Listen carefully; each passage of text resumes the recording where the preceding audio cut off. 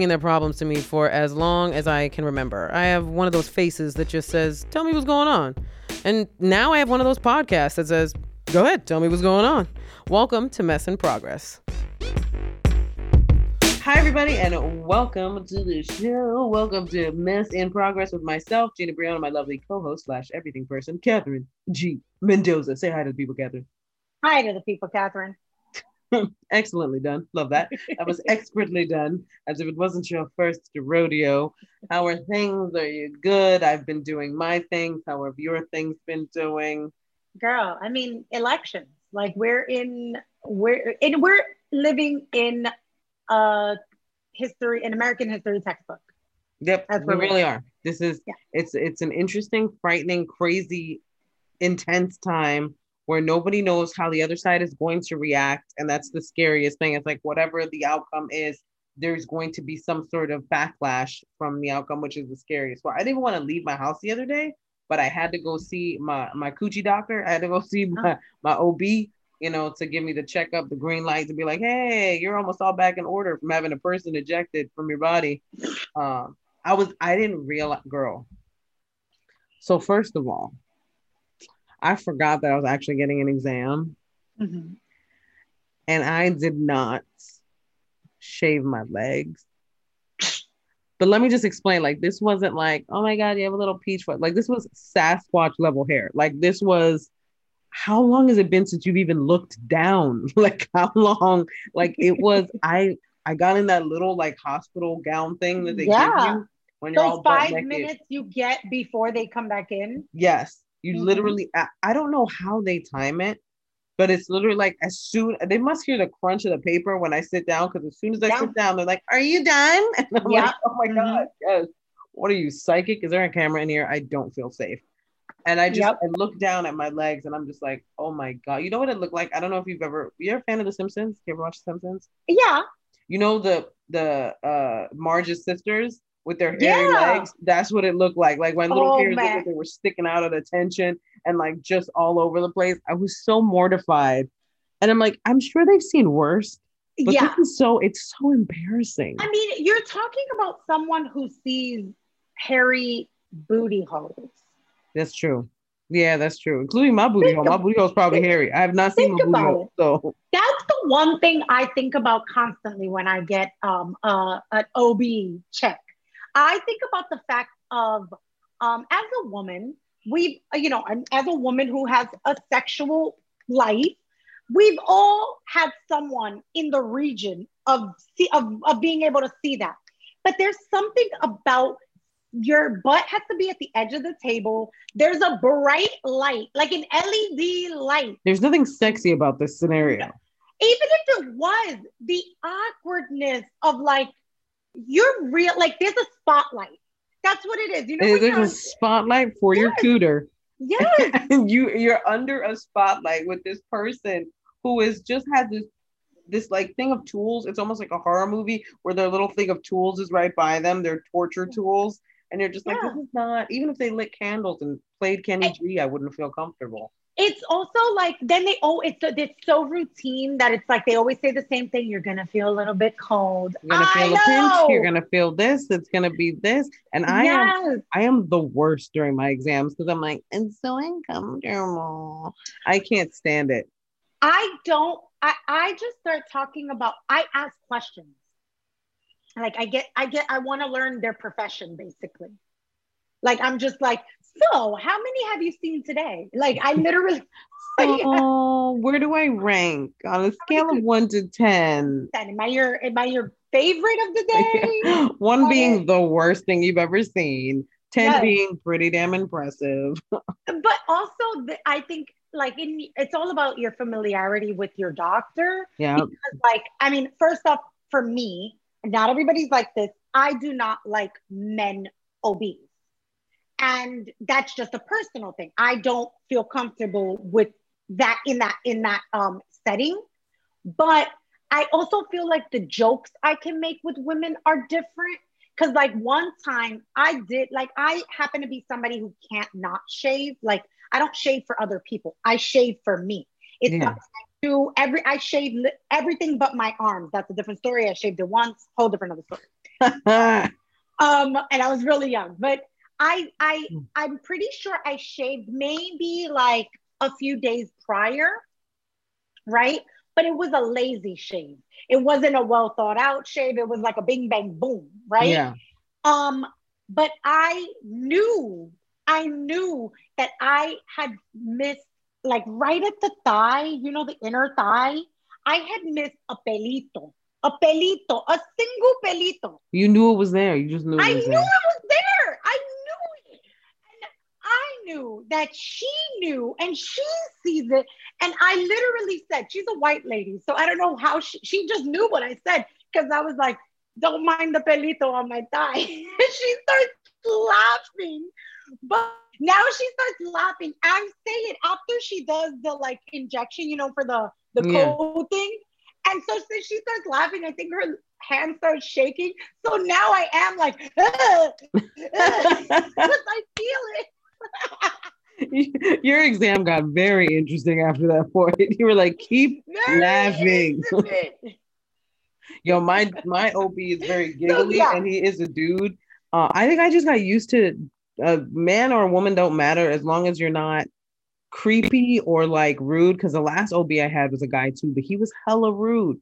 Like he was hella rude. Like he was a dude that was like, you know, you should lose weight if you're thinking about having a baby.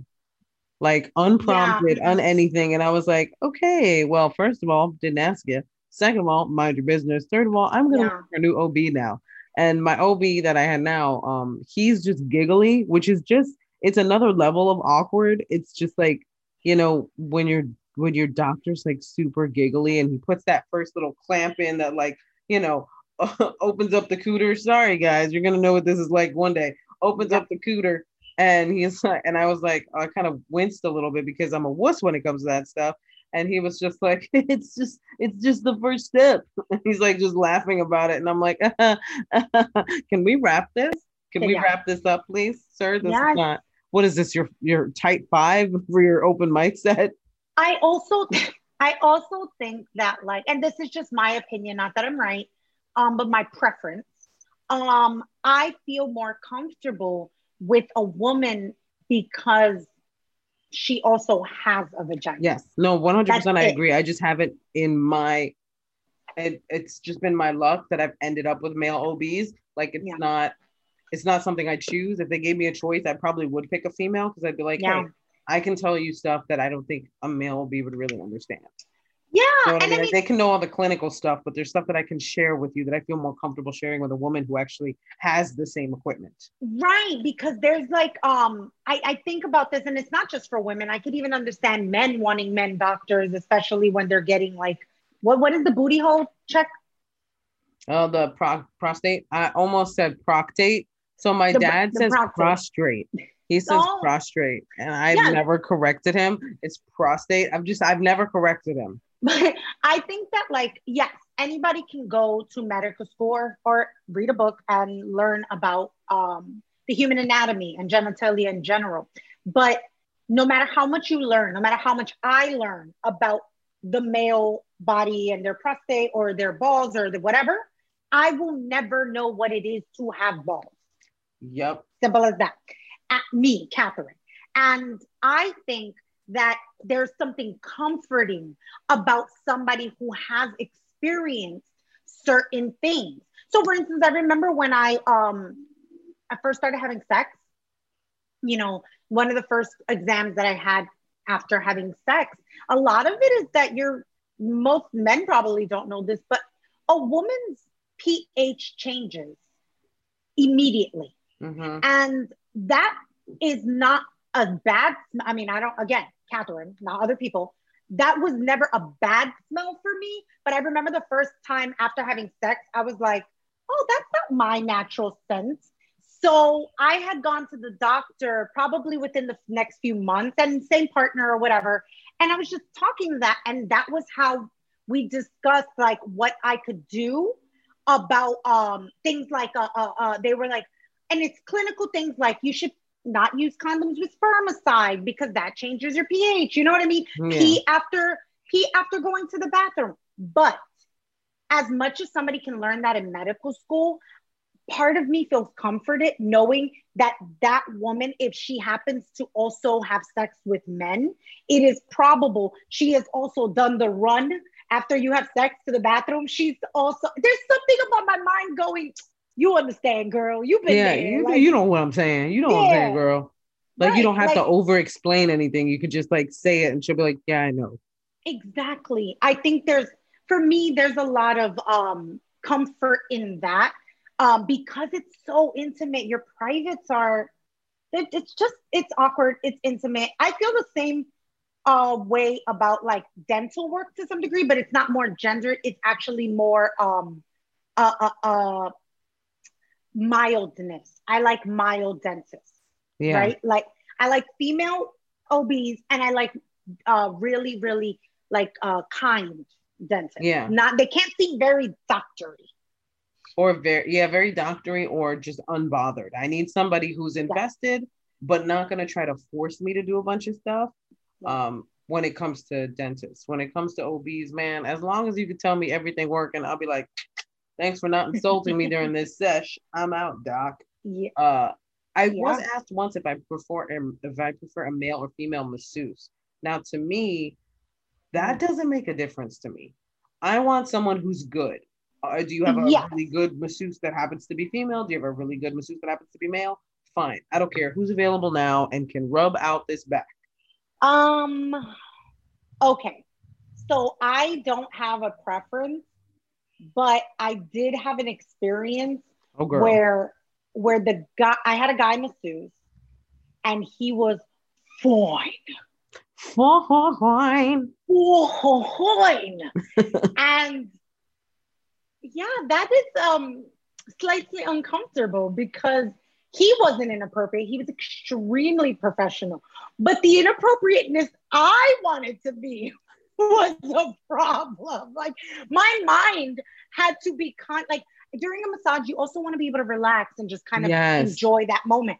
But I don't want to enjoy and relax too much because now I'm also sexualizing your touch. I'm everything because you're so attractive that now I'm like, this is how I'm storing that in the fantasy bank right there. Yes. So I don't have a preference. Or like if you haven't been touched for a while and then you have like a really super good looking masseuse and then you're like, oh, well, this is intriguing. Exactly. And then, but then my brain also went into where my cancer goes into every romantic comedy scenario. And I go, hold on, girl. But what if he becomes your man? And this is how he's been massaging other girls? No, we can't do this. Oh, that was the other reason. I was already like, that takes you right out of it, though. Your petty takes you right out of it. I already went on a date with him. We got into a relationship and we broke up in my mind. In my mind. Bueno, that was a fast relationship.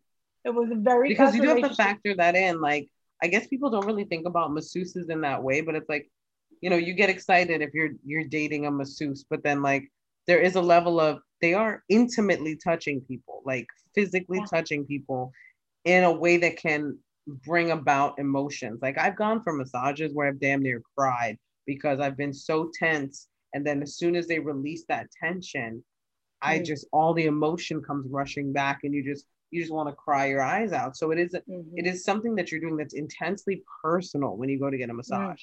So there is part of it where it's like, if you're dating a masseuse, you're like, you know, okay, like I want you to be successful, but like how many regular clients you have? Like people that come to only you. Right. And so I was like, that is not, again, a preference. That's just based off an experience. I was like, I'm going there for the experience of the massage. You do not need to be mentally tickling my fancy because my brain saw you and was like, yeah, dang. Yeah. Like, oh yeah. Hello. Yes, I like that, babe. No. I think other than that, there's nothing like, I'm trying to think of like services. There aren't other scenarios where I'm like, I have preferences. I do with therapists. Really? Really? That's interesting. Why? I almost prefer therapists who are not from the United States. Yeah. Why is that? Because I feel like scenario based. So when I'm talking about things, whether I'm talking about history or current stuff or whatever, um, I've noticed that every therapist I had that wasn't from this country, um, because of their whatever their first education was, because of whatever their view of the world is, right? Um, they always help me look at the world and my situation differently. Yeah. Because they don't come from the same culture as me in this nation, right? And so I'm not saying that there's anything wrong with going to a therapist that's also from this country, but there's just something different. I go to therapy for different perspectives. I want to understand existence and my life and my experiences through every avenue. I do think that a person in this country can be worldly, can go study in other places and have that point of view. And if I found that person, amazing. But that's why I've enjoyed having my last therapist was from the UK. The one prior to that was from Russia. I had another one who was Colombian, and all of them uniquely added something into my life because I didn't realize how much sometimes I just am subject to my very quote unquote American way of looking at scenarios. But if you're talking to another American, you're gonna be like, that's normal. And it's like, or maybe it's not normal everywhere. Maybe there are other ways of looking at it. Have you ever seen judgment in your therapist's eyes? Yes, which usually turns into like, or confusion. I've seen judgment and I've seen confusion, but I've seen judgment that then is said. Like, oh, that's because, like, I think one time we were talking about culture, how like lines, making lines is a very American thing. It very much is, yeah. Right. And so she had brought up this idea of like, she goes, have you noticed? And again, hypothetical situations.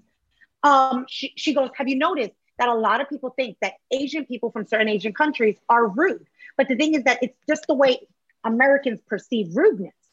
And I go, explain. So we were just talking about rudeness in general. Mm-hmm. She brings that example up. She goes, lines.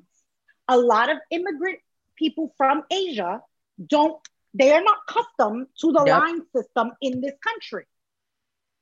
So that doesn't make them rude. It's just they don't understand the social norm.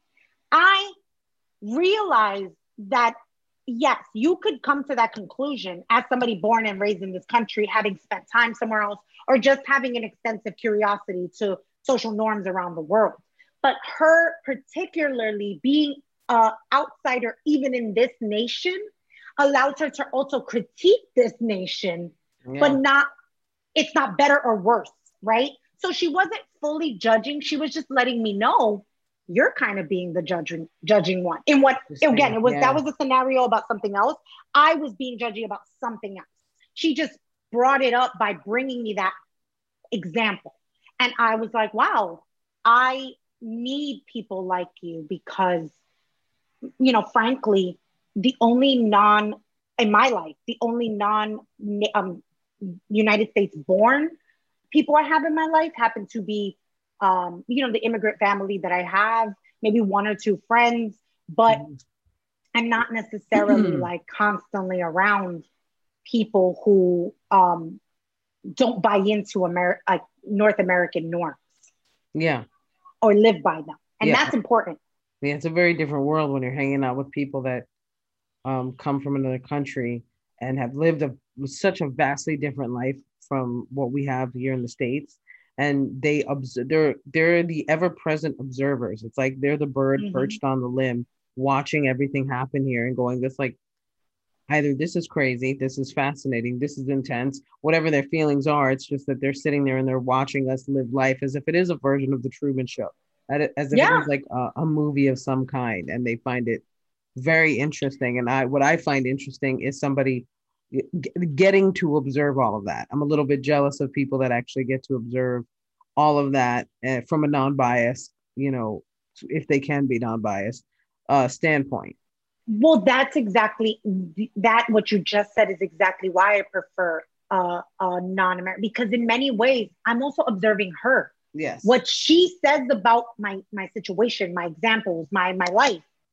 I'm observing how her brain works and going, Oh, Yeah. you came to that conclusion because of this. And sometimes, she doesn't share with me her life, but I've learned little things about like where's she from. And then that makes me want to go research so I understand why she sees it that way. Right. So yeah, I think we can all be a bird's eye view. It all depends on how willing we are to admit that nobody is like, you can't be arrogant. You can't be like, we're the best or we're right about anything. Right. And I think that's the thing that foreigners usually observe the most about people from the United States of America are impeccable arrogance. Like we are an arrogant people. We really are. We really are. Oh, our guest is here. It looks like our guest is here. So let's get ready to intro our guest. All right, let me introduce our guest for today. Our guest is sitting in our waiting room here. Comedian Nicole Birch, her first ever hour special, Never Been Kissed, is now available on Amazon. So let's bring Nicole in. All righty. I think I did it right. There we go. I did it right. I always get nervous when I have to press the button. Hey, Nicole. Hi. Hi. Thank you so much for coming on the show. We share a press agent. Katie was actually she just stopped in real quick into the Zoom to make sure we're all on the up and up. And I love how she is with her clients. And I'm glad that, she's great. We share that press agent. That's right. This is my podcast partner / everything person, Catherine, Nicole, Catherine. Hello. Nice to meet you. Good to meet you. Welcome to the show. We're going to jump right in with some rapid fire questions. We do just like 3 questions. You can answer them in whatever importance you see fit. So we'll start off with, where are you from? What is your zodiac sign? And how did you get started as a stand-up comic? I am from Kansas City, and I am an Aquarius, which is pretty spot on. Except, I guess, the only thing that's different is Aquariuses are usually messy, and I'm kind of a neat freak, but everything else is absolutely true. And then stand-up, actually, I started off doing the Groundling. So I've been doing sketch and improv for like over a decade, and that was kind of my main focus for a really long time. And then once I did the most I could do at Groundlings, I ended up starting to do some stand-up because I became more of a writer and I was getting paid to write. And so I was like, oh, well, let's see what jokes work on a live crowd. So it kind of turned in, I don't think I'm a typical comic in the sense of like, I'm not a road comic. I don't tour like that kind of stuff. Like one of my best friends, Chris Porter, he's been doing Chris. He's great. So he's been doing it for 22 years. He performed like a 10-minute bit at my graduation party, like when I was 18. Like, it's crazy. And he's been doing it forever. And I was just like, it's such a grind. And I respect anybody who does it. And it's a whole different beast. And for me, it's more of like, I tell stories and like, I would say I'm a comedian, but not a comic, if that makes sense. Okay. Yeah. So I did that I started doing that 5 years ago. Well, 5 years ago, how has comedy been these past 5 years for you?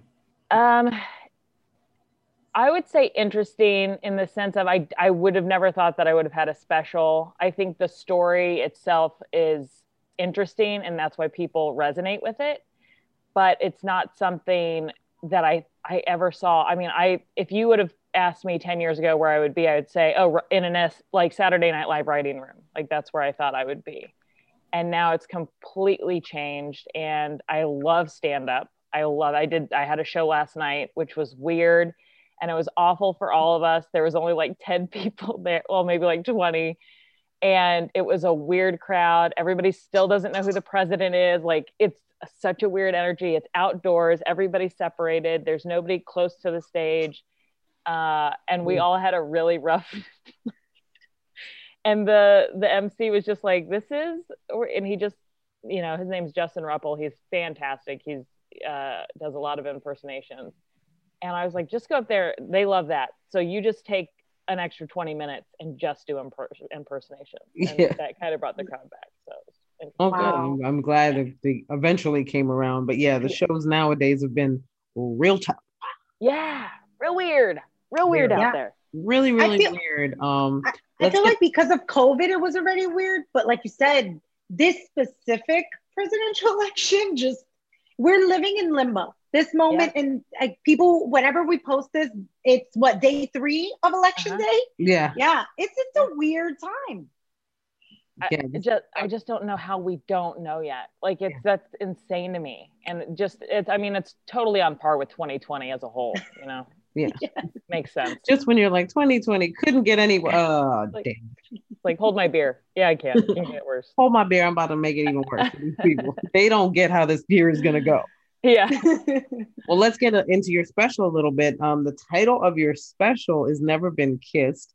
Where you not only tell us a lot about how hard it is to date in Los Angeles, but you share a hilarious story about your experience going on a date with Michael Vartan, the lead love interest from the movie. The special is really fun. I enjoyed it a lot. But we have to know, how long before you decided to share the story? Like, how long was it before you decided the story should be shared on stage? Oh, pretty quick. I mean, it was such a big moment. I was like, I got to get this off my chest because this is ridiculous. And it started out like, I think just for time, I think I had 10 minutes or 15 minutes at the Comedy Store. And so it was a really abbreviated version. And then people kept coming up to me afterwards and they were like, well, but wait, what happened? Like, do you still have his number? Can you call him back? And can you explain what happened? And I was like, oh, the interest was so high that I was like, maybe I have something here. Yeah. And of course, about 6 months into doing it, I was doing it at this bar in like a 200-seater or whatever in North Hollywood. And you get a mix of comics. You get people who've done it. It's almost like an open mic. And then there's some really good comics and you have no idea what you're going to get. And I get up there, I do a 20-minute version of it. I get off the stage and these guys come up to me and they're like, hey, we're friends with Michael Vartan and we play hockey with him. And we're going to tell, and they'd had a lot to drink. And they're like, we're going to tell him you're talking trash on him. I'm like, I'm not talking to, he looks great in my special. I look like an idiot. And so I called him and I was like, hey, so I don't know if your friends messaged you. He's like, oh yeah, they've been blowing up my phone. And I was like, well, I just want you to know I do not say anything bad. And I kind of told him what I said. And I gave him, he's like, give me one of the jokes. And I was like, well, I tell stories. I don't really tell jokes. So I was like, here, I'll just do it for you. So I did like a 5-minute excerpt of the actual pivotal moment, the big kissing scene. And he was like, he's rolling. He thinks it's hilarious. And he goes, I can't believe you're sharing that story with anybody. And I was like, yeah. And he goes, well, do me a favor. And he jokingly was like, make it a Netflix special, make us some money so we can both retire. And I was like, ha ha ha, very funny. And then 6 months later, I was like, hey, I'm making it a special, just so you know. Hey, remember that thing you suggested? Great idea. It's that idea, running with it. So yeah. And he was a really, really great special. It really was. And I can imagine, I mean, he is right, though. It's a ballsy story to tell, but it's such an incredibly fascinating story. And it's done it's so real that I was like, oh no, this legit happened. This isn't a comic making stuff up to make the story seem better than it was. It's like, no, nobody would say this. My sister, my family waited till I came home to Kansas City to watch it with me. And my dad had never heard the story. And he might have heard bits and pieces. And my sister's like, this is going to be great. And so the scene where I leave the house and I'm crying and I'm sweating and I'm running, my sister was like, I was on the phone with her while she's sprinting. Like she was there for the whole thing. And she just goes, I felt so bad, but my sister was laughing. I could hear her laughing on the phone. Like I'm running and she's like, this is hilarious. Wait till you tell dad. Wait till you tell everybody in the family. I can't believe only you can do this. And it was just like, what are the chances you meet the guy you've had a crush on for 20 years? You go on a date and he's perfect. He's the nicest. He is, it's literally, they say you don't want to meet your heroes because they can let you down. Yeah. Ladies, he is so much better even in person because he's so sweet. He's charming. He's also French. So like he has like this sexy charisma that I don't think you even really get to see on screen. You like him because you think he's like a sweet guy, but he's got some like major sex appeal. And then I just ruined it. And then ruined it. Wait, I have a question though. Is he currently involved?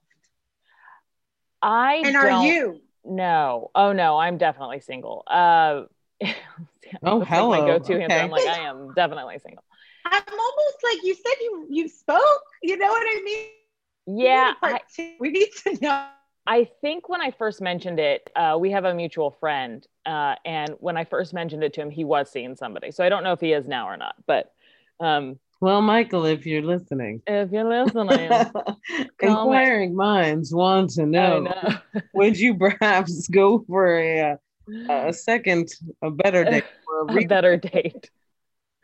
You could first date, I think. When I was speaking, well, since you're in the single world now, when I was single, I had a friend tell me that dating a comic was very intimidating because it was like, especially like when guys approach you, like they can't just throw any regular lines at you.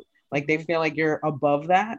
So do you find it difficult, or do you find it difficult navigating through the dating world as a comic? Because it's not like with the guys where all the groupies come up to them after.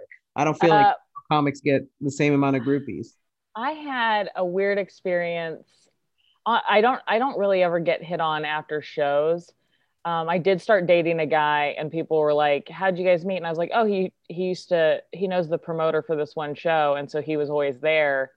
And I actually hit on him first. And so I do think that there is, because guy comics get hit on all the time. Like it's a thing. But like female comics, I don't really get approached. I'll be told, hey, great set or something like that. And you can see maybe a little bit of interest, but they really, I would absolutely agree. It's intimidating. The only time, and this was recent, I actually haven't told Chris this yet, but Chris Porter was performing for the first time back from COVID at the KC Improv, and I was in town. So he was like, hey, do you want to open for me? And I was like, yeah, that'd be amazing. So we get there and it's the last show of the weekend. So it's Sunday night, and we've had the same waiter in the green room the whole time, right? And I don't know, this kid's like 25 years old, and I'm very gracious and very nice. I like treat everybody like we're all in the same. I love this kid. Like I was being very nice, and he needed some advice on something. And I was giving him advice. And then I go to watch Chris's set. So I performed and I'm just sitting down at one of the tables, and he's like, can I sit with you? The waiter guy. And I was like, yeah, sure. And he goes, so how much of your set is true? And in one of the things I say, I haven't had sex in 2 years. And I go, oh, well, my set's, it's like 90% true with a little bit of embellishment. And I'm watching Chris, and he like leans over and he goes, well, if you need help with that 2-year stint, we can go in the back. And I was like, no. And I want to tell you that I said, no, gross, get away. But what I did was I was like, no, thank you. Like, I did not know. It threw me off. Yeah. I think there was something, and he didn't push it or anything. I just like got up and like left. I was like, oh, my sister's calling. But it was interesting because it was the only time in that dynamic as a comic that I'd been hit on and I didn't like it. It was weird because it was like the dynamic had shifted and I wasn't used to it. And it was really, he wasn't like pervy about it, but it was, he kind of was. It's uncomfortable. It's uncomfortable. Yeah. And that dynamic shifted. And I thought he was asking about my set and how, maybe he was going to say, oh, I like the part where you said this. And no, he just wanted to hook up. And I was like, oh God, that feels so gross. Yeah. Cause it makes you question too, like it clearly was a proposition, right? Because if it was like a failed joke, even that's inappropriate, but at least you can tell when somebody's like trying to joke on your joke. And then you're like, okay, that was lame, but cool, go away. But clearly he was like actually using that. And I think it's the idea like that he objectified you, like let's take it out back. That's it. And it's like, I was just mad cool with you. You just fucked it up. Stop sitting next to me, waiter. Like that moment. Like, had you had a little more class, maybe, bro. Maybe. Maybe. Would have thought about it. If he would have asked you out. Yeah. Like, it's also what he picked in your set. Yeah. That 10% he assumed that was real was the sex. Yeah. Yeah. That's the 10% he was hoping was real. Yeah. That's why he was asking how much of the stuff was true. He was hoping you'd be like, well, the sex thing is true. And then blah, blah, blah, blah, blah, blah, blah, blah, blah. Because then he would stop hearing words. Right after you say the sex thing was true. Yeah, it is awkward because it's almost like you get to know the staff of a club. Exactly. You know what I mean? And it's like they're like your family or your co-workers. And it's just like when somebody hits on you that you just kind of, especially since you were giving advice to him, like it just feels like, oh, we were so cool just a couple of minutes ago. Ruined it. Yeah. Now I'm skeeved. Now the perfect word to describe it. Skeeved. Just and I love the Casey improv, by the way. Oh, so fun. So you're also a mom. You are almost a brand new mom. How old is your kid now? She'll be 14 months tomorrow. Wow. Yeah. Congratulations. I got two. My son's gonna be 4 months this month. Congratulations. Yes, that's awesome. He's fresh out the gate. Fresh out. He's fresh out, son. So since you're further along in the motherhood game. So you delivered during COVID. Oh, yes, I did, boo-boo. Yes, I did. How was that? I've had a couple of friends do it. And the delivery was awful, but that was because my doctor was a douche. My pregnancy was amazing. Like I think I was the most, I was so happy and so, I was so fascinated by pregnancy. Nothing like freaked me out about it that like I feel like I've heard from other women where they, they're like, my body this, my body that. Like I was like, I'm gonna get fat, my ankles are gonna swell. Like I knew all that stuff was gonna happen. I'm like, my boobs are gonna get big, stuff's gonna hurt. It's like your period times 10. So it was like I was like, all right, I'm ready for that. But it was also awesome to see basically what your body can take. 1,000%. Like it's bananas. Like I just watched my stomach grow and I wasn't mad. I was like, oh, look at that. It's crazy. Look at how big that's getting. Yeah, I thought because I got pregnant at like 36 going on 37 and I was like, oh, this is going to be rough. I thought all the negative things that were going to happen and I loved pregnancy. Every bit of it. I was very lucky. Yeah. Delivery, I almost died. I almost coded. It was like, I thought I was going to have the best delivery because I had such a healthy pregnancy. Same. And everything that could go wrong went wrong. And I was like, this is not, like, I still got a little bit of PTSD from it. So it's crazy. Same here. I actually sought out trauma counseling for it. And I mean, it helps. It does help. And there's so many stories like that too, of people that had terrible deliveries, but you rarely hear about people that had amazing pregnancies. Like it's like women don't want to let that secret out. It's like, no, I want to tell everyone. I'm not saying you have to get pregnant. I'm saying my experience with it was amazing. Yeah. Yeah. My sister, I had two very different, she was pregnant 7 months before I was. And she morning sickness the entire time. She did not like when the baby would kick. She was like, it freaks me out. And I was like, oh, we have very different, because I'm like putting an ice pack on, like trying to get her to move and like playing games with her. Like I was like having a blast. That's amazing. I couldn't get my son would move on occasion and I thought it was going to freak me out. I legit used to have a joke about it in my act about how it would freak me out. And then I just, you know what? It made me giggle every time because however he would move would always tickle me. Yeah. And I'd be like, I'd see my stomach move and I'd be like, whoa. Like it wasn't, I was so amazed by it. I thought I was going to be grossed out. I thought I was going to be freaked out.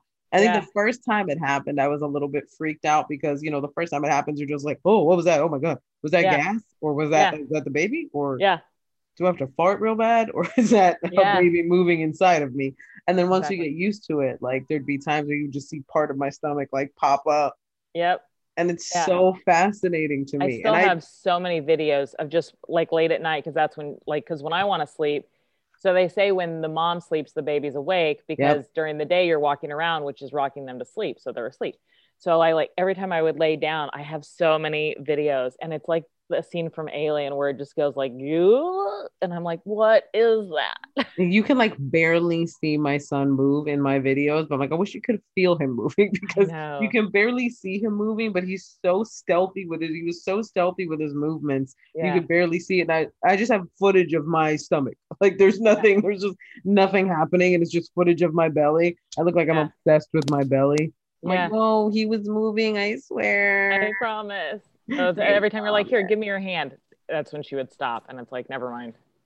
You're never gonna feel it. Never mind. You're never gonna feel it. Never mind. I never saw any, because I think I was freaked out by the idea that some women said that you could see the footprint, footprint or like the handprint, and I'd be like, ugh. Like that probably would have skeeved me a little bit. Too much. It's too much. That's too much. But like feeling the baby move, was absolutely amazing.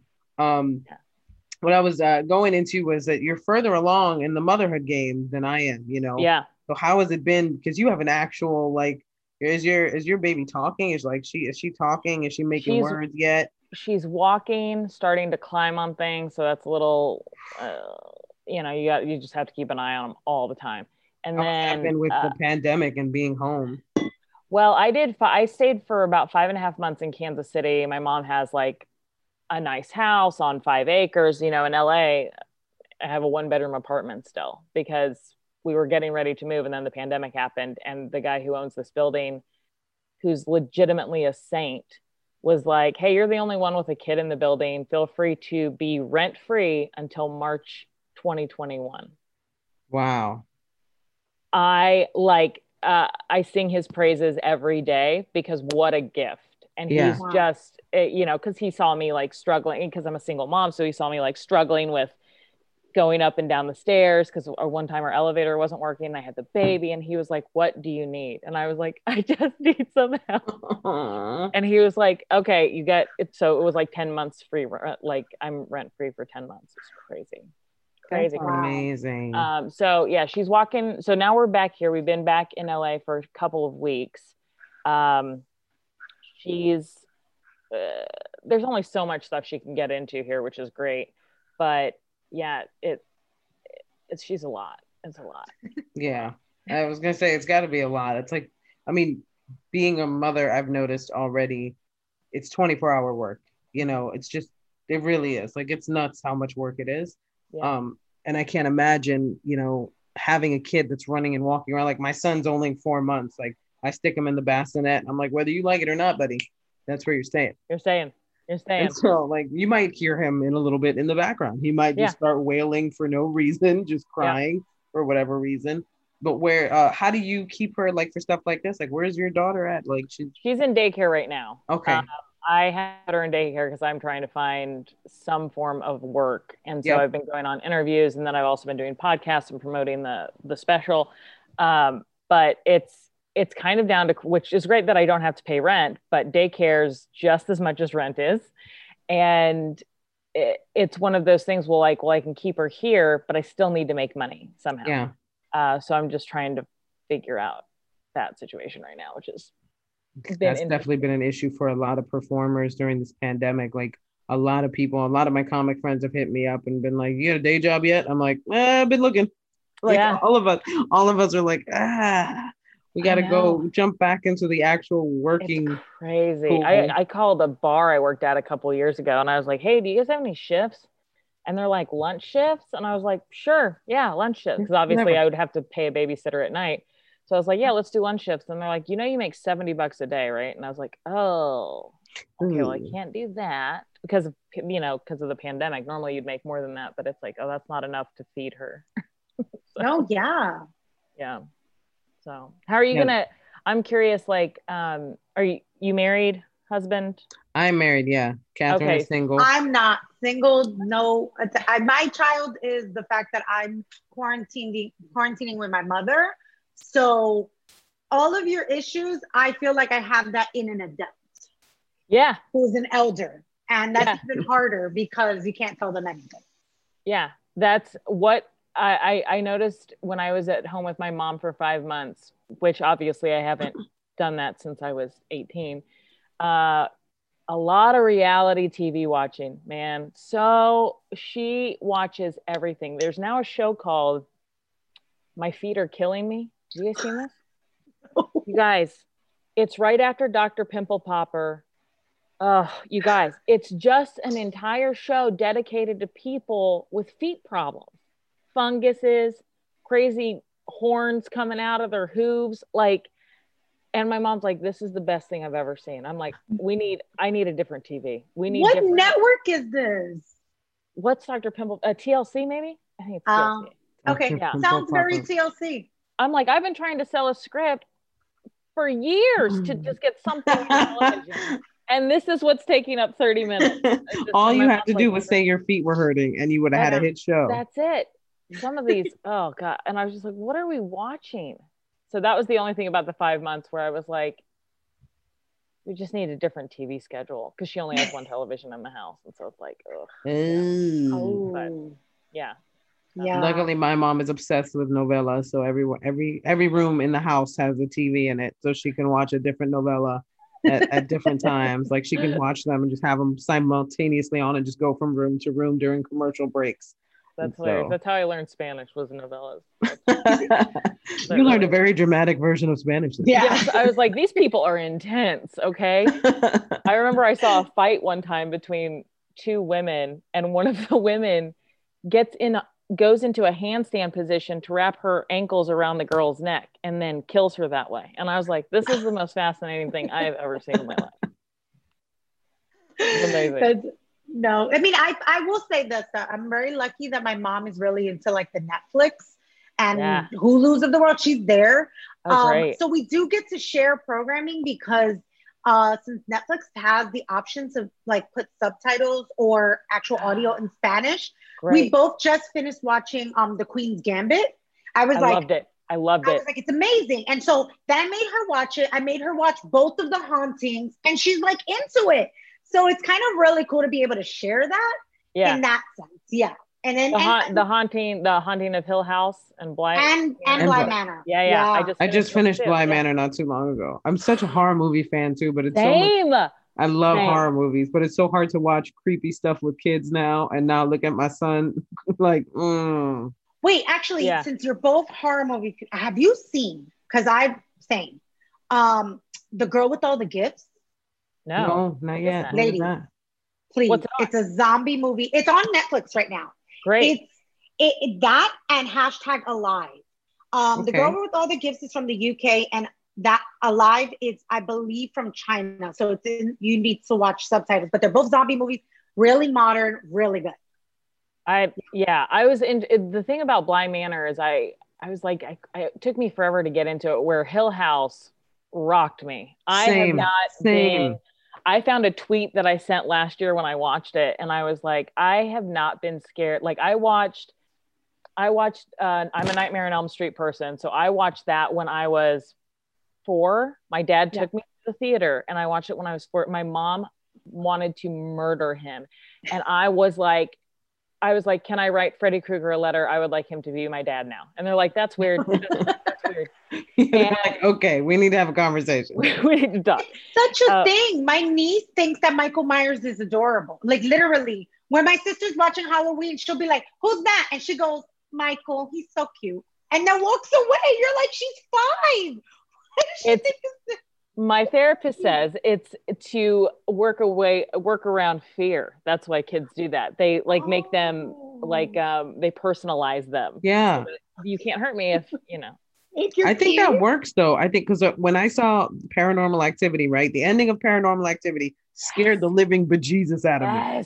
I was so freaked out. And my ex-boyfriend he has a multimedia company. And he said, if I show you how they did that effect, will it help you? And I said, yes. And so he sat me down and he showed me a video of how they do that effect that they use at the end of Paranormal Activity. And I swear to you, it worked right on the spot. I went, oh, that's right, it's fake. I'm like, oh, what a gift. Oh, that's right. It was scary, but it's fake. Okay, thank you so much. Yeah. What a gift, man. That's awesome. Yeah. And I think if you do that with kids, I think it does work. I think they should. I like the fact that your niece does that with Mike Myers. I think that's a good way of not being. It's better than the alternative. Yeah. I'm gonna check out both of those scary movies immediately.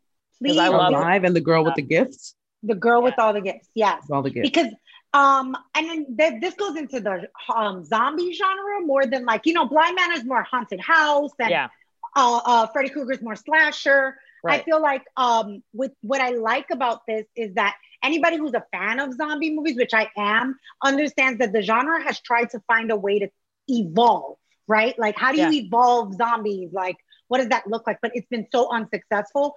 The Girl with All the Gifts has such a philosophical way of tackling mutation. And Alive has a really good way of talking about the first month when we lose all type of connection and like not being able to go outside. So it's kind of like a new version of Dawn of the Dead minus like the whole, it's like isolation. What would life be like if you were by yourself? That's what I like, that it explores these ideas of the fear in like, shit, what would happen if that really happened? Like, if you live alone. I know if we had a zombie apocalypse, my son would get me murdered because he cried too damn loud. Yeah. I'm like, who are these quiet babies that exist in these zombie movies? Because my son would 100% get me murdered. Yeah, in a second. You know what else I think? What if you wanted to go food shopping the day after? Like, you planned on going to food shopping tomorrow, but tomorrow's the zombie apocalypse. You're screwed, like immediately screwed, because you have nothing. Like, I constantly think about that now because of the pandemic. I'm like, dude, like I'm sorry, maybe I'm just one of those people who prepares for everything, but I'm like, it is terrifying. And when movies explore the mundane of that rather than the goriness, right? That I like, which is why I think Blind Manor didn't scare you, because Blind Manor was a love letter. It was literally a romantic story. It was about love. It wasn't really about like love and betrayal, and it becomes this whole story it took me a while to get into it, though. It really did. Like, I don't know if it dragged for everybody, but I remember I was just watching it and I was like, okay, I need the meat of the story to get here, you know. Like, that was my issue with that. And then when it started rolling, finally, I was like, oh my God. Yeah. It took, by the second episode, I was definitely in.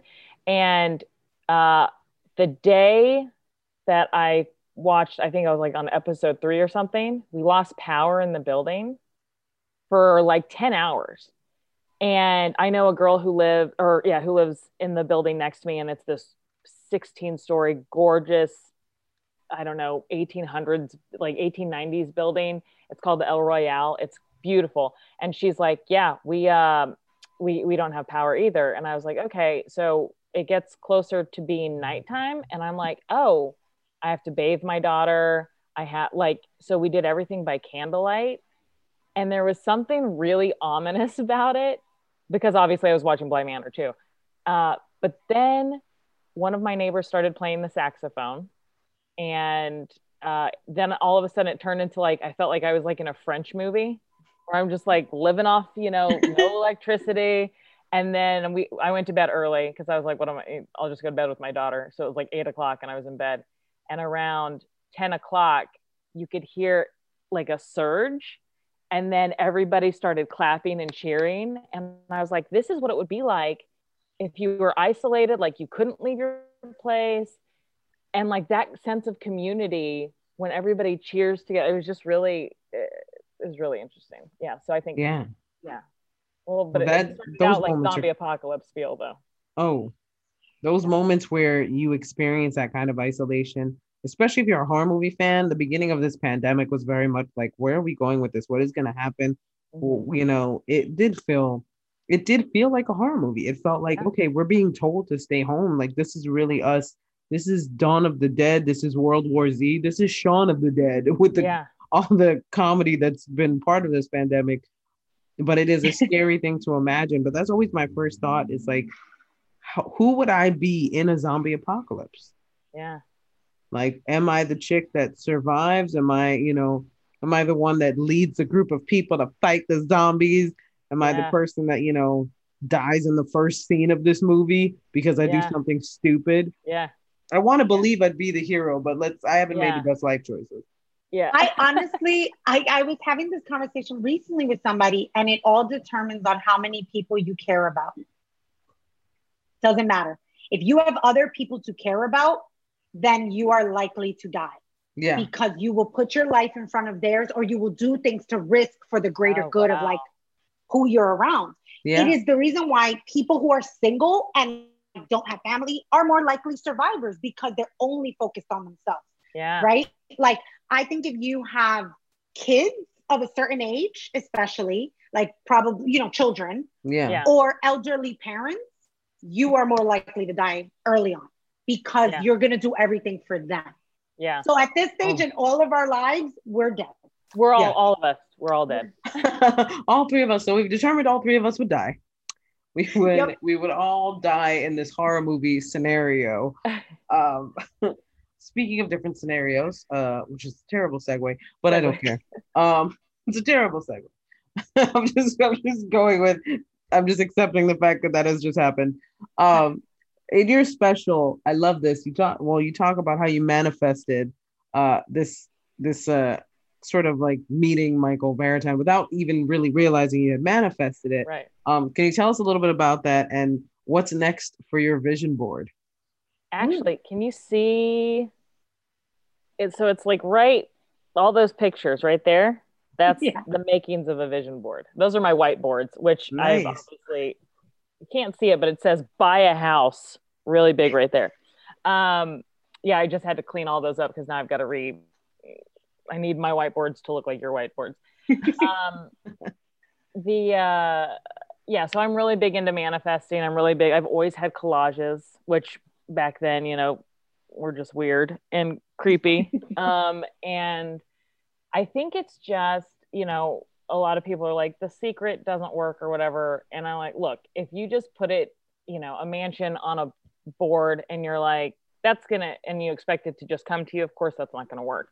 But for me, I'm such a visual person that I just need constant reminders and affirmations. Like, don't forget, this is what you're going towards. And I'm doing a lot. I cannot wait to read Matthew McConaughey's new book, Green Lights, because I just watched him do an interview with Oprah, and I'm getting so weird about this, but and just how you need that constant thing, and then you analyze yourself during the day. How much of your day was devoted going towards that goal, and how much of it was like a detour, and why was it a detour? Like, I had 2 glasses of wine at the show last night, and I am hung over this morning from 2 glasses of wine. So I'm like, okay, so I can't drink anymore. Like, it's just something I guess I can't do. Like, that's just, and it's taking me out of, you know, away from my goal, versus like, it used to be fun to do that. And then you could network and you could drink and you have a few drinks with some people, and then you'd book a show through some conversations. And I'm like, oh, now it just makes me sick. Yeah. And I'm like, which is hilarious. Like, people in college are like, wait, you don't drink anymore? They're going to lose their minds because I was a rager. They're like, what happened? Tell us. What happened to you? Yeah. I was a lot of fun. So it's just interesting to kind of vision boards and manifest. I think it just always like realigns me to stay focused on stuff. And like, I had a picture of Michael Vartan, and it was randomly next to a thing that said Amazon Prime. Cause I was like, oh, I want to write a show for Amazon Prime. I didn't know what it meant or whatever. And then within 2 months, we were planning to do the special, and then it ended up going on Amazon Prime. I was just like, that stuff, you know, it just, that kind of stuff, I just kind of believe it. Yeah, no, 100%. No, yeah. I'm a total believer in that too. And I think that people do give up on it too easily. You know, what people, I think, wait for is obvious answers. And that's kind of not how it works. You know, everybody wants to know the how. It's not about knowing the how. It's just about like being able to say, like, one day this is going to be in my life. I cannot say 10 days from now, 5 days from now, but this is the goal, and I'm putting it out in the universe. And should it actually happen, like the way I want it to happen, great. But however I get there is how I get there. I just know that it's for me. Yeah. And I think that's one of the things that people struggle with and I know myself, I struggle with it too, when it comes to manifestation and vision boards and everything, is actually having that much faith. Yeah. And ignoring that little voice of doubt that goes, that ain't gonna happen. Yeah. Gotta push that away. Yeah. I think it's also how annoying the word manifestation has become. Yeah, that a lot of people, sure. you know what I mean? Because they're like, oh, it's so hippie juju. They're like, okay. Right. And so I think that also makes some people not want to, like, I don't want to say practice it, but kind of like judge it before even, attempting it. But I feel like people don't even realize we do that unconsciously. Yeah. Right. Like we're manifesting everything. It's not always positive. It can be other things as well. Right. So I feel like it's very interesting because we had another guest who talked about how he got a stint on the show on Stars called Vida. Mm-hmm. And he just became a fan of the show. Like he saw the show, was a fan, and then my friend writes for that. That's so funny. And then he put on his bio like what he does because he's an actor, and then under from Vida took a screen grab, put it as his screensaver, and then changed his bio back. But every day when he would look at his phone, he would see that. He ended up being on Vida. Like Tanya Saracho actually is somebody he's close with now. But he, in his mind, was like, Vida is not maybe going to happen. It's going to happen. Yeah. He did it in every day. You know, like, so subconsciously your brain is seeing your name, your picture, name, and it's going to start connecting it. And I think that's what people don't realize. It's that simple. Little things. It is that simple. Yeah. I have my favorite show on HBO is Barry. So I had a picture of the Barry trailer or the marquee picture. And so I put it up there, and for some reason, it's the one where he's looking in a vanity. And I had arrows pointing to his face because it was like, I want to be on this, but I don't want to be on this and be in a scene with Henry Winkler and no Bill Hader. I want to be in a scene with Bill Hader. And I get called in. I've been called in for that probably 3 or 4 times. And I don't even get a call back, like nothing. And then she calls me in for a guest star, but it says for like a 60-year-old woman. She goes, well, just read this because they might be changing it to somebody younger. And I was like, okay. And she goes, okay, we also have a co-star. It's a barfly. It's a flashback. Bill Hader is going to hit on you in a bar. It's based on him in college or whatever. You know, he's wearing his Ohio State hat or whatever. I was like, okay. She goes, do you want to read it? It's only like 4 lines. And I was like, I'll read it. So I read it and booked me immediately. And then we get on set.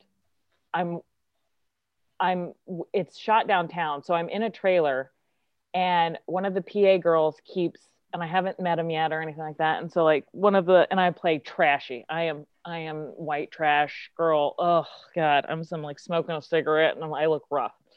And, so I'm in my trailer, and the PA keeps coming back and forth. And she's like, all right, I'll be here in 5 minutes to pick you up. You ready? And we're talking shit to each other. It's hilarious. Like we're having a really good time. And so she leaves, and I get another knock on my door, and in my trashy jean skirt, whatever, boots, cowboy boots, and a jean skirt, you know the time. So I open the door and I like say something smart ass. I cannot remember what I said. And it's Bill Hader, because I thought it was her. And I was like, hey, and he's got a ball cap on, not the one he's going to be wearing in the show, but it's his own, you know. And he goes, hi, my name's Bill. And I'm like, yeah, I know. And he goes, we're going to walk. I was just wondering if you wanted to walk with me. Maybe we could get to know each other. The most humble man I've ever met. And then he goes, so where do you study? And I was like, I did the Groundlings. And he goes, I only did Second City out here. And he goes, I always wanted to do the Groundlings. And just the way he was like, yeah, I think you made it. I think you're fine. Well, you're good. You're good without the Groundlings. I mean, I'm glad, but you're good, bro. Yeah. And so we're walking, and it's about, I'd say like 5 blocks or something like that, 3 to 5 blocks.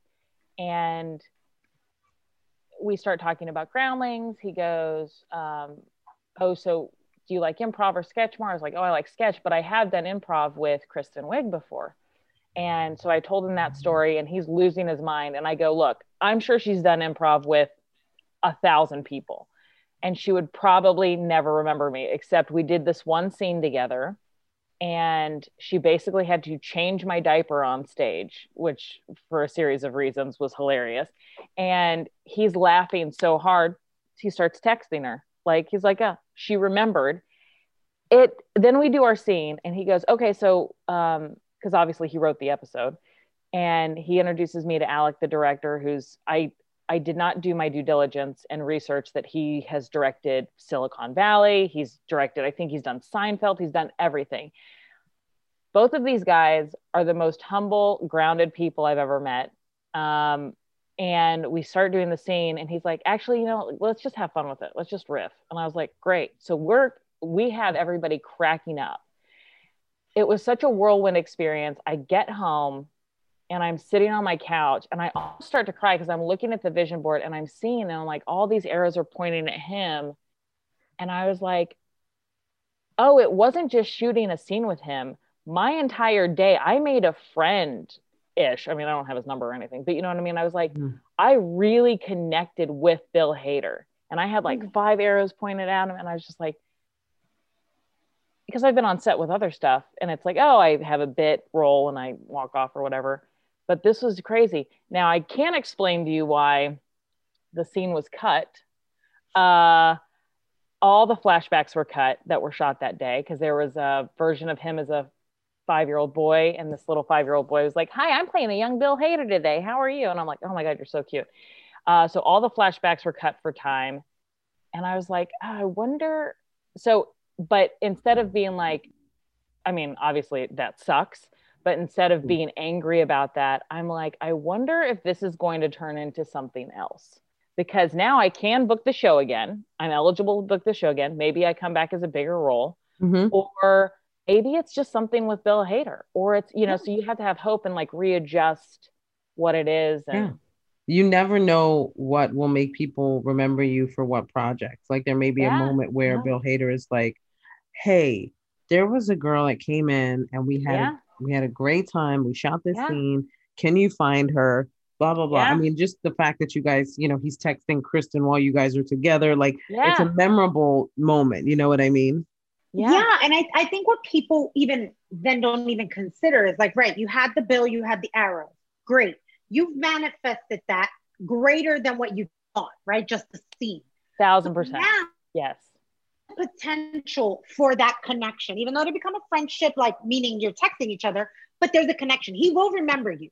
Like, regardless, we all know if he had a moment texting, because that's his homegirl, he's texting his homegirl, he's going to remember this girl who he riffed with and had a good time.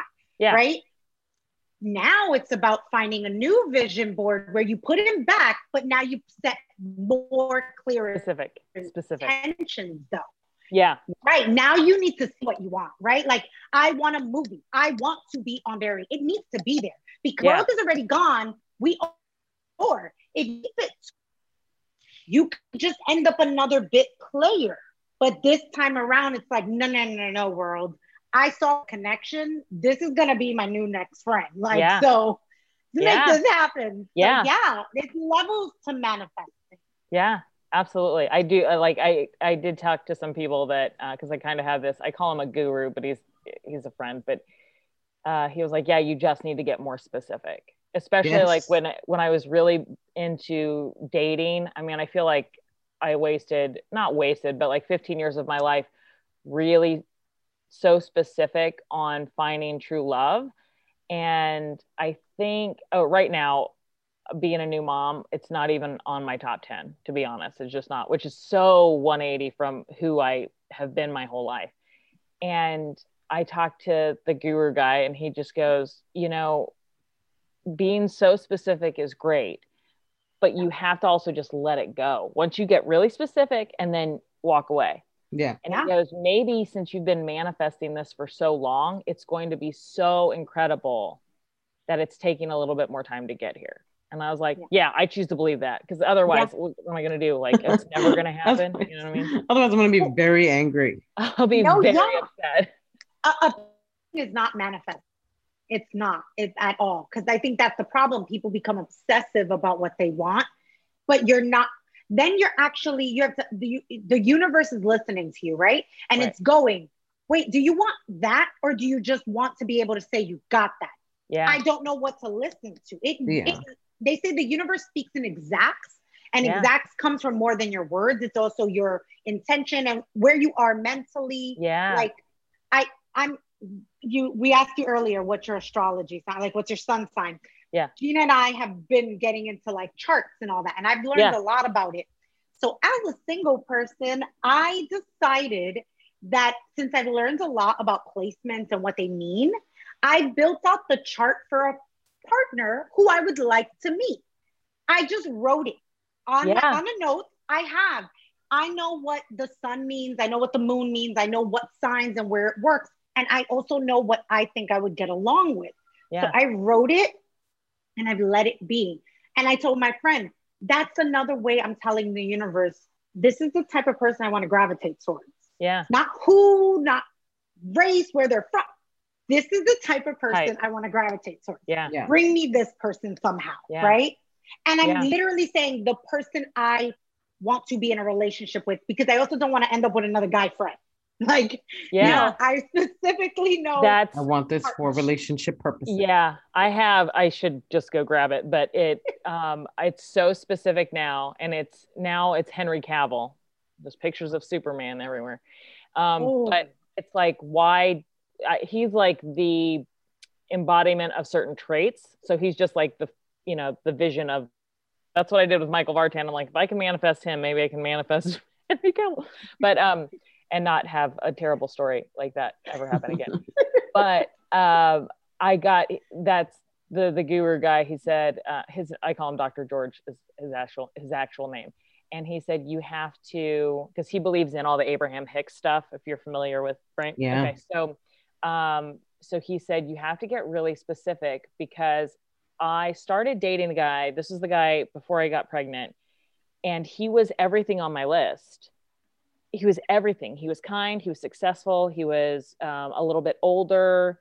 I wanted him to have already gone through a bunch of crap. Like, I don't want somebody who hasn't been through anything. And I want somebody who's come out on the other side, because that's how I am, Yeah. And all of those things, he checked all the boxes. And within like 3 months, we were done.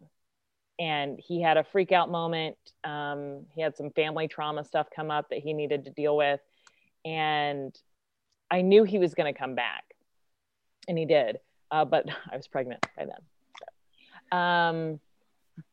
But I asked Dr. George, I was like, he literally was the physical manifestation of every quality I wanted. Why was it so short? And he goes, because you didn't put, he goes, the next time you do this, you have to put forever love or lifetime love, or, have a 40-year anniversary with. And so I was like, oh, okay. And it just like letting me off the hook of like, what did I do wrong? He's like, no, you cannot look at it that way. It's got to be like, not what did I do wrong in the relationship, but what did I do wrong manifesting? Yeah. And he goes, no. He goes, you have to look at it like you're getting better. You're getting stronger. And like, I'm weird with numbers too. So one time I wrote $22,000, and then I wrote like $68,000. And I was like, those are just numbers that popped into my head. I booked a commercial, and to the penny, $22,008 is what I made. And I've never booked a commercial since. I've never booked a commercial before. Wow. And you don't usually make that kind of money on them. And I was just like, oh, I can really do this. But then he's like, well, why don't you manifest $10 million? And I'm like, and he's like, see that energy right there? You're not going to manifest. That's why. So until you get the balls enough, that's what I say. Like, until you get the confidence enough to manifest whatever the hell you want, you're only going to manifest what you're comfortable with anyway. Right. Or what you think you deserve. Because the thing is that you don't think you deserve the 10,000, right? I'm not there yet. Right. Yeah. So it's like, okay, well, the universe doesn't see that you see your value. So it's giving you that value. If you obsess too much, then you're obsessing too much because you're not trusting the process. You're obsessing because you think you have to say it every day because you don't believe it's just going to happen. Right. When you actually believe it's just going to happen, you do what Catherine was talking about, which is just state it. This is what I want. I'm being specific, and then walk away. And let it That's go. it. I don't need to worry about the whens and the hows and the whys. It's going to happen. Yeah. You know what's really strange? So I have this thing on my desk. I'm going to show it to you guys, but for anybody listening, I'll describe it. I didn't know that this was actually on office. I got it in like 2010 when I went to Ghana. And so what it is a hand holding an egg, right? Okay. And so what it symbolizes is the delicacy of the way that we need to approach everything, right? And the way that we need to approach life and the things that are in our hands. So an egg is one of the most delicate, but also like durable things that there is in the world because it literally creates life, right? Yeah. So when you're holding an egg in your hand, if you hold it too tight, it's going to break because you're holding it too tight. But if you hold it too loose, it's going to fall out of the hand. And also the balance of this, not only doing stuff, but knowing why and how you're doing it, right? Yeah. Knowing that balance and knowing that that manifestation is the egg, right? You are the hand in everything. Like while we were talking, this is sitting right there and I was like, that's great. Yeah. I love that. I love that. Yeah.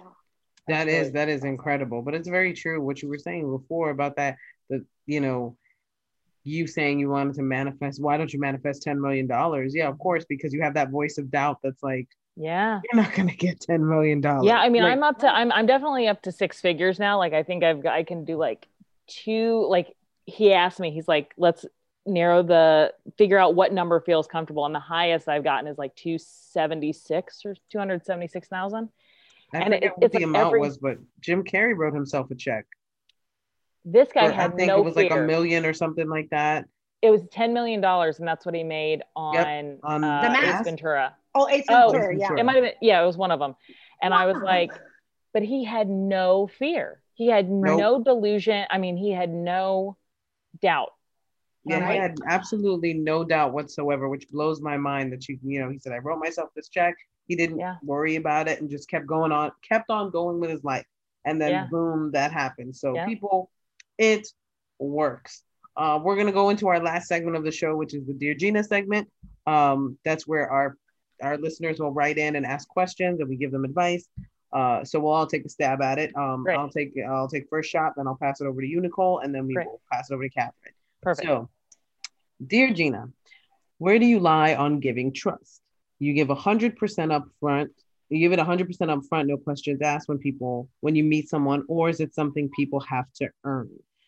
Ooh, trust is a difficult thing. I used to have this argument with my ex all the time about respect, not about trust, but about respect. I respect you right away because you are a human being and you deserve respect. The only thing you can do from the second I meet you is lose my respect. Mm-hmm. In terms of trust, I may not give you trust right away because I need to see how you move to see if I can trust you. Because that's one thing. Trust and respect are 2 different categories to me.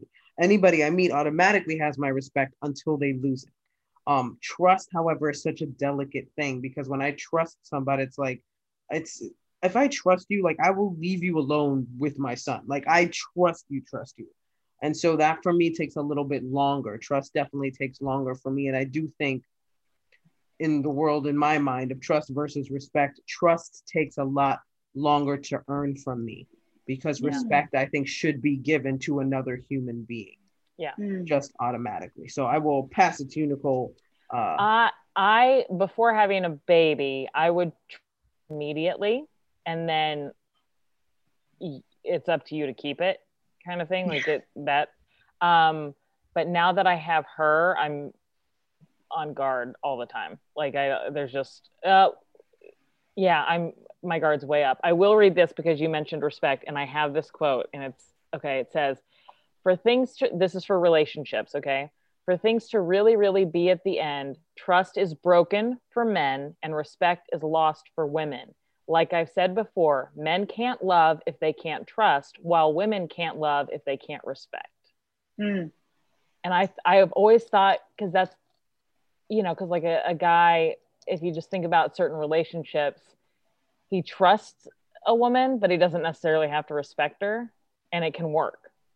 And for the opposite for a woman, like she can trust a man, but the second she doesn't respect him, and I think of all the relationships that I have when I've broken up with a guy, it's because I lost respect for him. It wasn't because I didn't try, like, it's not because I thought he was going to cheat on me. I mean, sometimes, okay.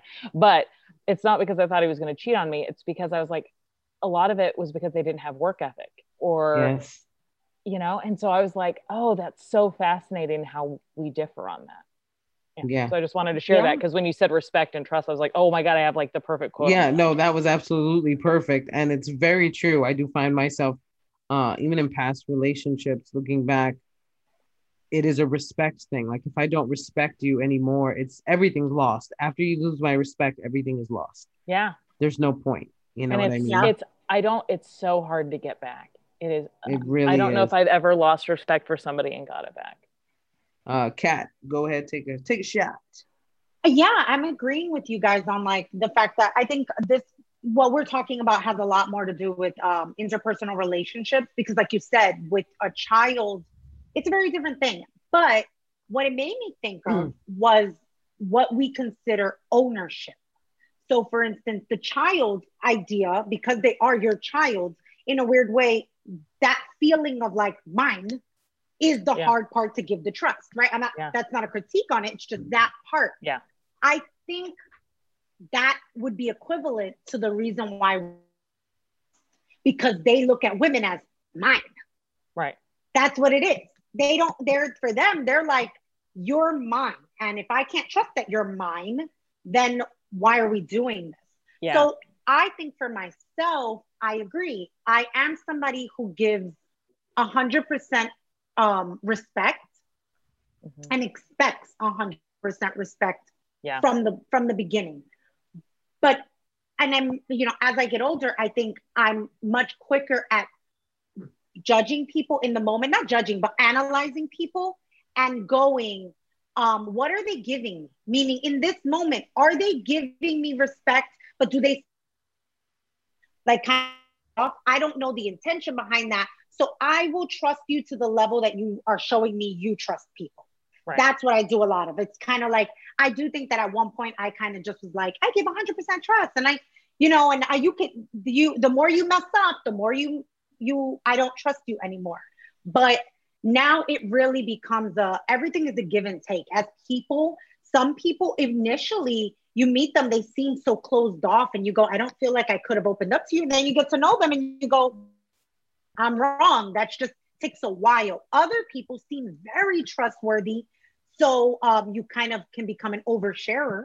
Yeah. And then you realize later, shit, you weren't somebody I should have given this to. Yeah.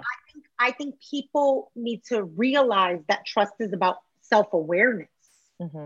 How self-aware are you of like where you stand and what you're about to do with this other individual, how it could affect you both positively and negatively.